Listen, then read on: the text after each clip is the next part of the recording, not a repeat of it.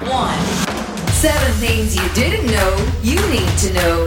I'm Ciara Rebbins and this is the Smart 7 Ireland edition. Good morning, it's Tuesday the 2nd of November. It's Deviled Egg Day. Happy birthday, Katie Lang, Nelly, Samantha Janice and David Schwimmer. There were 2,855 new cases of COVID-19 yesterday, with 515 people being treated in hospital and 91 in intensive care. Monday marked the day that Johns Hopkins University calculates that 5 million people have now died during the pandemic, although the World Health Organization estimates the total could be 2 or 3 times higher. Monday also saw the word vax being declared the Oxford English Dictionary's Word of the Year. Here in Ireland, Health Minister Stephen Donnelly announced that there was good news for frontline health workers. This evening, I've authorised the use of booster vaccines for our amazing healthcare workers. I know this is going to come as really welcome news right across the country. I received the NIAC advice just in the last few hours. We've been working hard with the HSE in the background to be ready should we receive this advice. And in further good news, the HSE advises that it believes it will be ready to begin administering these booster vaccines to healthcare workers this coming weekend. It's been billed as our last chance to have an impact on climate change, and leaders from around the world have been focused on the need for urgent and clear action to limit the damage from global warming and meet the 1.5 degree temperature target. So with the weight of history upon him as the host of the COP26 Climate Summit, Boris took to the stage. Welcome to Glasgow and to Scotland, whose most globally famous fictional son is almost certainly a man...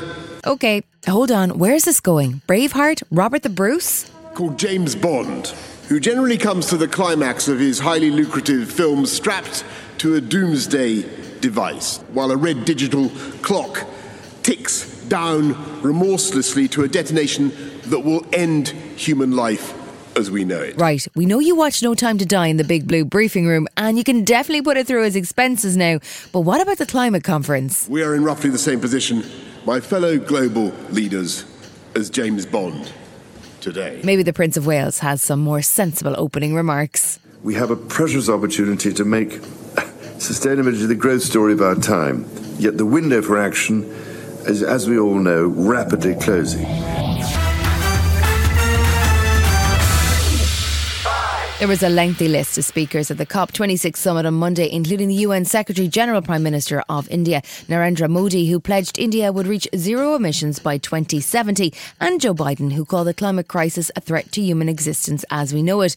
The Queen spoke of the importance of action for future generations. None of us will live forever. But we are doing this not for ourselves, but for our children and our children's children. Sir David Attenborough, the lifelong environmentalist and increasingly vocal campaigner, also had a call to action. If working apart, we are force powerful enough to destabilise our planet, surely working together, we are powerful enough to save it. And Micheál Martin, ahead of his speech to the summit, said that the positive is that young people are driving the desire for change. There is a real sense of urgency here.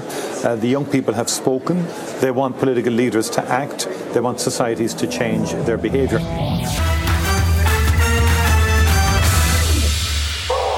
US Treasury Secretary Janet Yellen was in Dublin on Monday in the wake of the G20 summit to finalise details on the new global corporate tax rate. She met with Finance Minister Paschal Donohoe and was warmly positive about Ireland's eventual decision to agree to the new minimum rate of 15%.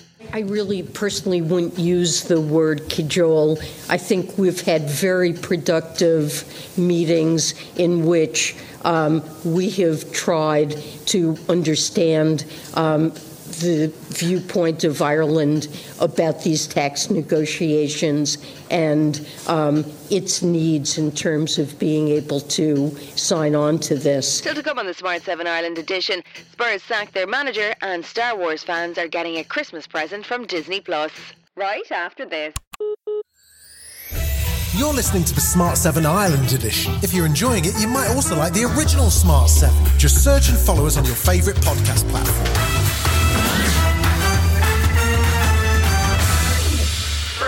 There was one Premier League game last night with Wolves taking on Everton and winning 2-1. And after 123 days, Spurs sacked manager Nuno Espirito Santo yesterday. His failure to produce a result against the struggling Manchester United was the final straw for the Tottenham board. Former Chelsea manager Antonio Conte looks set to take over, and the editor of Forza Italian Football, Conor Clancy, says there's no better man for the job. He knows how to rescue a sinking ship. When he took over the Chelsea job as well, it was after Mourinho had basically burnt everything to the ground before he left the previous season. Conte's been there and done that. Speaking to Thierry Henry at the end of his Chelsea reign, Conte made it clear he's not someone who tolerates bad behaviour in his dressing rooms. If someone haven't the good attitude during the training session or good behaviours in different circumstances, I prefer to kill him. Living legend Brian Cox, no, not the scientist, the veteran actor who stars in Succession, appeared on This Morning on Monday. They discussed the recent tragic events on the set of movie Rust, which saw cinematographer Helena Hutchinson killed when Alec Baldwin discharged a prop gun. Phil wanted to know about a live firing incident that Brian had when he worked as a stage manager. Oh God, yes, I forgot. It's in the book, yeah. I was showed by somebody how to hand somebody a gun, and he handed it to me, and I went, closed it. Oh yes, closed it, yes. And I fired the gun by accident, and it burnt the end of his nose. Oh my gosh. It was horrific, but it was also kind of classical as well. There was good news for Star Wars fans on Monday as the trailer dropped for the brand new Mandalorian spin-off series, The Book of Boba Fett. It's been described by Mandalorian creator and showrunner Jon Favreau as a kind of Mandalorian series 2.5, but as a standalone series starring Tamora Morrison and Ming-Na Wen. The first episode will screen on Disney Plus from December 29th. Jabba ruled with fear. I intend to rule with respect. I'm here to make a proposal that's mutually beneficial.